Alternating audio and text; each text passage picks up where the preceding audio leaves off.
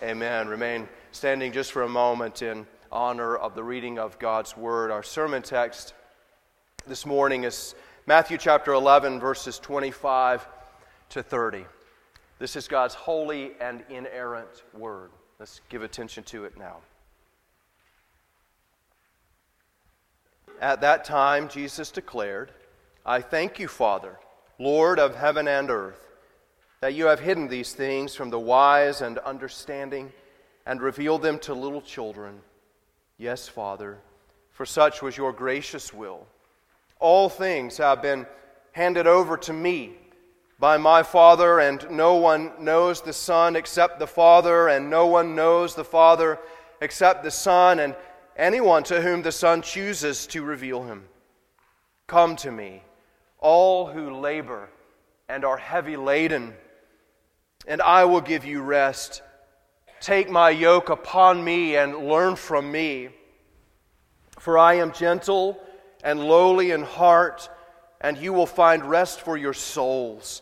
For my yoke is easy, and my burden is light.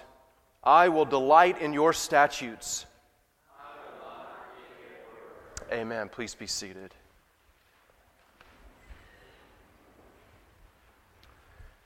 I wonder if you know what's going to happen in just about 103 days. Well, in just about 103 days, a new set of fresh graduates will be minted. Some of you have been through this particular graduation ceremony several times, earning many different degrees. You don the cap and you don the gown, maybe the cords, demonstrating a certain academic achievement. And so we honor that moment with this grand ceremony, conveying a diploma, confessing to you that you've achieved a certain level of learning in your life. And this is good. We remember that the Scriptures command us to love the Lord our God with all our heart, with all our soul, with all our mind, and with all our strength. And what the Lord is commanding us in that is my mind, the thoughts of my mind are to be sanctified unto the Lord Jesus Christ. But what we find this morning is that we have to acknowledge something fundamental about the task of learning and growing in knowledge. That it is not truly possible for those who have no fear of God before their eyes. In other words, we would say it this way: that you may pursue hours and hours and hours of rigorous study, but at the end of the day, you may have PhD, MD next to your name, master's degree, whatever it may be, next to your name. And you may learn and learn and learn. But if there is no fear of God, the Scripture never says that you never rise beyond the status of what? A fool. You have not learned a single fact until you understand that the point of every fact of the universe is the glory of God. And we say this over and over and over, but Jesus is pointing this out to us so strongly this morning, wanting us to notice that God is the sovereign over all things. He doesn't exist in some sort of autonomous vacuum away from the facts of the universe, separate from the universe. No, He is infinite and pervades the universe. I get a little bit of a chuckle when I go back and read Proverbs 17:16. And maybe you should too, especially if you think and react to such things as the forgiveness of student debts. If you think about this thing, and in 103 days, some of our students are going to have scholarships and they'll have money in their hand to go and buy an education. And Proverbs 17:16 asks this question. It says, "Why does a fool have money in his hand to buy wisdom when he lacks sense?" You see, God is not a conclusion of scientific endeavor, of academic study. The Bible teaches us that God is the beginning. He is the very foundation of all knowledge. So if you don't fear Him, you might as well quit, because you will never know anything in truth. That is the fundamentals. That is the basis. And what Jesus shows us this morning is that God the Son has authority from God the Father to give rest to the weary and heavy laden. And we'll see this applies especially to growing in our knowledge. Now, remember that at this point, Jesus is speaking to the crowds, and He's saying to them some hard things. Woe to Bethsaida, woe to Chorazin, woe to Capernaum, if these mighty deeds that were done in you had been done in places like Sodom and Tyre and Sidon, they would have repented a long time ago.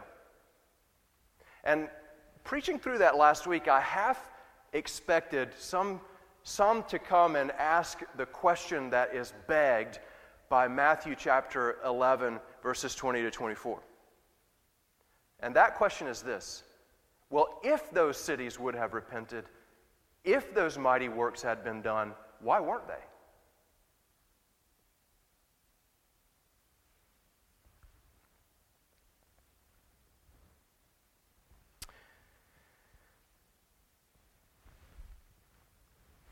As we look at this passage, perhaps Jesus is reflecting on that question. Now, in the original, in verse 25, your version, if you're reading with me in Matthew chapter 11, verse 25, it says, "At that time Jesus declared," and in the original it says, "Jesus answering said." Well, what's He answering? Well, again, perhaps understanding the nature of men's hearts, answering the question, well, why didn't He do the mighty works? Maybe that's the question. Why didn't He do the works? Or maybe the question is, okay, all right, fella, who are you to say woe to you? You're taking some big boy pants on yourself there to make this pronouncement on these Jewish people. Don't you know who we are? We have the oracles of God. So Jesus embarks to tell them exactly who He is. And the first thing that He shows us is that God the Father conceals and reveals in verses 25 and 26. Notice what it says. Jesus opens His mouth answering, and He begins by thanking the Lord. "I thank you, Father, Lord of heaven and earth, that you have hidden these things from the wise and understanding and revealed them to little children. Yes, Father, for such was your gracious will." Jesus begins by reminding us of a fundamental truth. Think back into your memory, and where might you find God as Lord of heaven and earth? Well, you might go back to Genesis chapter 1, verse 1. In the beginning, God created the heavens and the earth. You see, Jesus in His prayer here is reflecting on the fact that everything that exists comes from God. He is Lord over it all. There's not a meteor that streaks across the sky apart from the direction and sovereignty of God. He is Lord of heaven and earth, but He reveals something else to us, doesn't He? How does Jesus address God? "I thank you, Father." God is creator of the heaven and earth, but He's also Father to the Lord Jesus Christ. We think here about Psalm chapter 2, verse 7. Turn over there with me just for a second. In God's covenant with David, in 2 Samuel chapter 7, He promised that He would be God to David's son, especially, that He would discipline David's son, and that's a reference to the Lord Jesus Christ who would come. We see also in Psalm chapter 2, verse 7, something of this. I will tell of the decree. The Lord said to me, you are my son. Today I have begotten to you. And what we learn from Psalm 2:7 is that Christ is the Son of God in two respects. He didn't become the Son of God at His incarnation. You understand that. This is a heresy. Christ is the eternal Son of God. You see in Psalm 2:7, what does He say? You are my son. But then there's also a reference in Psalm 2:7 to the incarnation of Christ. Today I have begotten you. The eternal Son of God who has dwelt in equality with the Father from before all time, in a moment of time becomes begotten of the Father. Before He was ever a Messiah, He was the Son. He is Christ's Father in an eternal and in a temporal sense. But notice what it is that Christ, going back now to Matthew 11, what does Jesus thank God for? You've hidden these things from the wise and understanding and revealed them to little children. You know, I think one of the encouraging things of Paul's first letter to the Corinthians, and if you know 1 Corinthians, there are not a whole lot of encouraging things said in 1 Corinthians. But one of the things that Paul reminded us of is that God has not chosen the wise ones of the world. In other words, coming to the Lord Jesus Christ, understanding the way of salvation, is not reserved for those who've received a PhD. You don't get there by going through all of your university training and your academic training. To whom does God reveal the plan of salvation? To the simple. And this is what Jesus celebrates. I thank you, O God, that you have concealed these things from the wise and the learned, and you have revealed them to children. In other words, it is often those who think they are wise who are the most foolish. But we have to understand something here. That God doesn't conceal in the same way that He reveals. He doesn't conceal in the same way that He reveals. How does God conceal information? How does God conceal knowledge from men? Does He hide it somewhere? Can we go and dig up some lost scrolls somewhere in the Middle East? Is it concealed in that way? Does He cover it over? No. Your heart does all that work for you.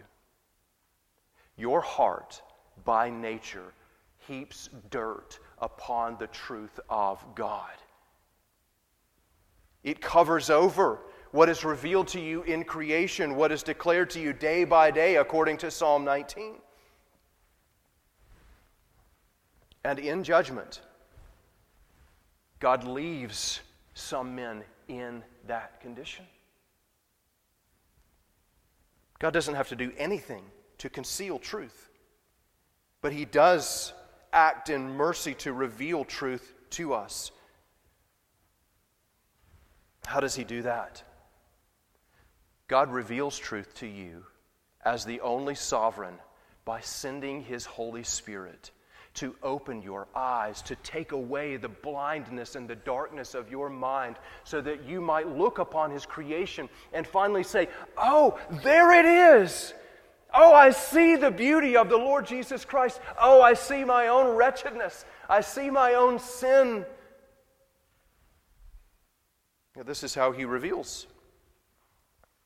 And what Jesus is saying here is that it is this God, my Father, who has appointed me to be the agent of judgment and of mercy.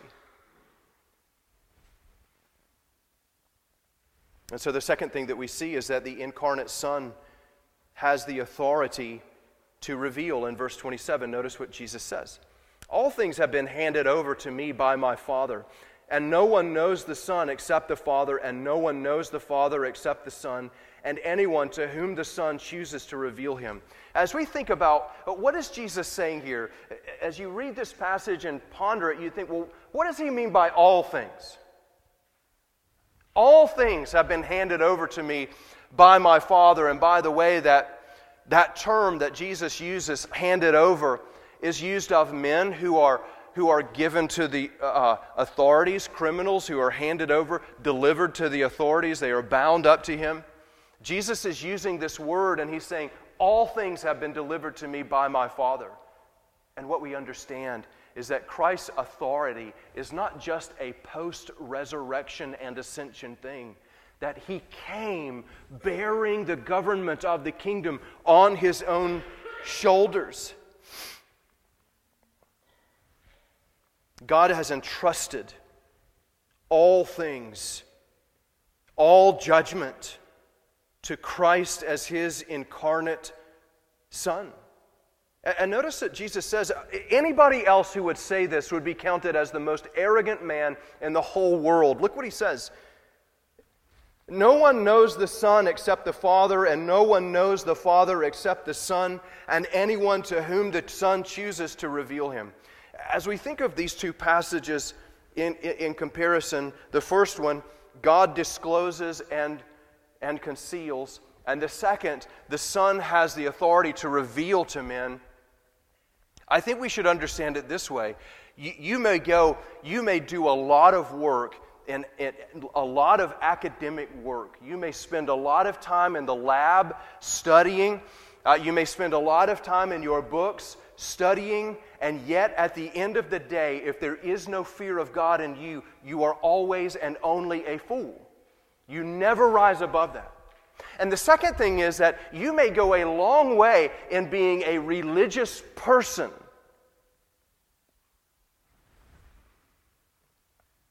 But if you do not approach Christ as the eternal Son of God and the only one who is authorized by the Father to disclose truth to you, you are never more than a fool. Jesus Christ alone is appointed to judge and to give knowledge. So you can be very religious. You can be Muslim. And you can be very religious. You say, well, I acknowledge God. I fear God. But you haven't come to Christ as the eternal Son of God. You can be a Jehovah's Witness or a Mormon. And you can say, well, I have a lot of religious knowledge. But you haven't come to Christ as the Son of God, who existed eternally with the Father from all time, through whom all things have been created. You haven't come on his terms. And so what does Jesus do at this point? Well, he invites you. Notice verses 28 to 30. Come to me.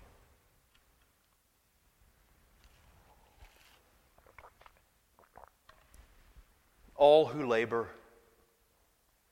and are heavy laden, and I will give you rest. Take my yoke upon you and learn from me, for I am gentle and lowly in heart, and you will find rest for your souls. For my yoke is easy and my burden is light. How does this invitation from Christ make sense in light of all that has been said? God conceals and reveals. That Christ has been appointed by the Father to reveal knowledge to whomever he wills. How do we understand rest in that light? I want you to turn over with me to Ephesians chapter 4.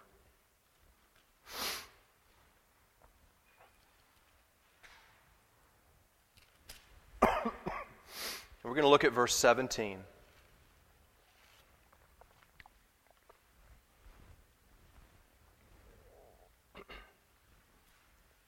Ephesians 4:17.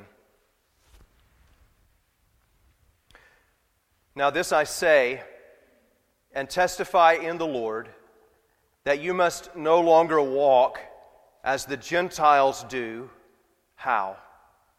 In the futility of their minds. Some of you probably in your lifetime have sung a little nursery rhyme, as it were, round and round the mulberry bush, the monkey chased the weasel. You've sung that before? It's a fun song to sing and to teach your children. I want you to think of that little song as an illustration of the unregenerate man's mind.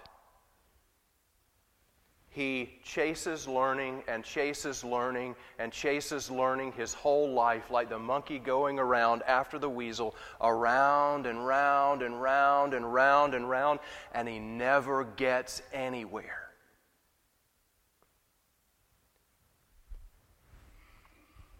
Why is this important for us to understand? It's important to us to understand because as you do evangelism, as you do defend the faith, you have to understand that no man is neutral toward God. There is no such thing as intellectual neutrality. It doesn't exist. And you can be a Francis Schaeffer or a C.S. Lewis, but until God, do you see, reveals knowledge, that man will never be anything more than a fool. Does this mean that we don't evangelize? Of course not, because God works through those means. But it is so important. We will lose the Word and the authority and the sufficiency of the Word if we forget that all learning and knowledge comes from God, is for God, is appointed by Him. And so it's in this sense that Jesus says, come. What is He saying to you to do? Take my yoke. What is the yoke? Become my disciple. Be done with the Pharisees and the teachers of the law who placed a heavy burden on you. Take my yoke. Be my disciple. Indenture yourself to me. Why? Because I'm gentle. He invites you to come. He is gentle and lowly and humble in heart. He will never chastise you for admitting your need of Him. He will never become impatient with you. He will never be harsh with you as His disciple, but He will lead you beside still waters, do you see, and cause you to lie down in green pastures. And finally, in Christ, you can say, I know the Lord. My heart has rest. I don't trust in my own works of righteousness because there aren't any. I trust in His works of righteousness. That's the rest.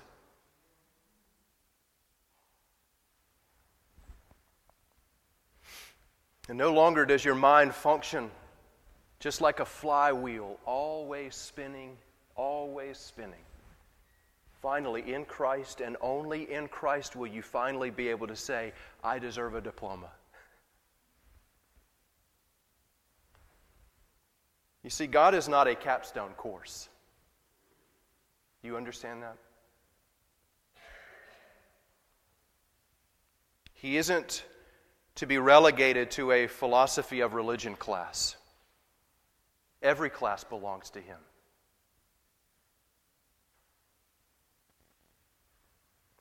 And the one upon whom all the rest of understanding rests invites you to come. He is the fundamentals course. You may earn a diploma and have a PhD next to your name, but if you do not have the fear of God given by Christ the Son, you never rise beyond the category of a fool. So Jesus invites you to come. Take off your mortarboard and your graduation gown and take my yoke.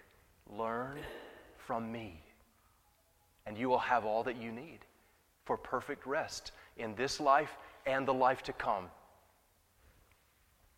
Acknowledge your burden, accept His yoke, learn from Him, and finally know all things as they truly are.